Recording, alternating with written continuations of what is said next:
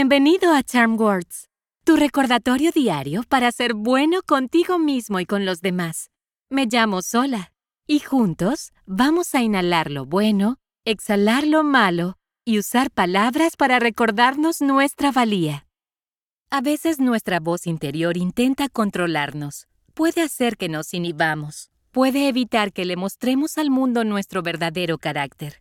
Pero es importante que el mundo sepa quiénes somos.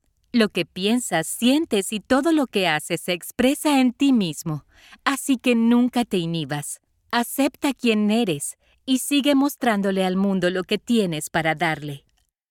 Vamos a empezar y hagamos algunos ejercicios de respiración antes de comenzar con nuestras afirmaciones. Cuando inhales, usa la nariz y mantén los hombros quietos. Cuando tu panza se llena como un globo, exhala por la boca simplemente soltándolo.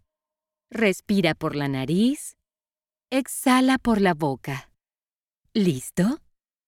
Lentamente, toma una respiración suave y profunda por la nariz. Y exhala por la boca. Entra por la nariz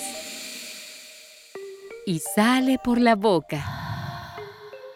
Inhala. Exhala.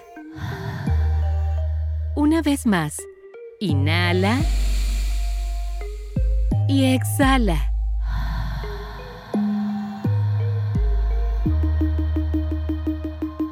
Las Charm Words de hoy son Acepto quién soy. Las diré primero y luego repite después de mí. ¿Listo? Acepto quién soy. Acepto quién soy. Acepto quién soy. Acepto quién soy. Acepto quién soy. Acepto quién soy. Buen trabajo. Recuerda, elevarte a ti mismo te permitirá elevar a todos los demás a tu alrededor. Siempre esparce la energía positiva.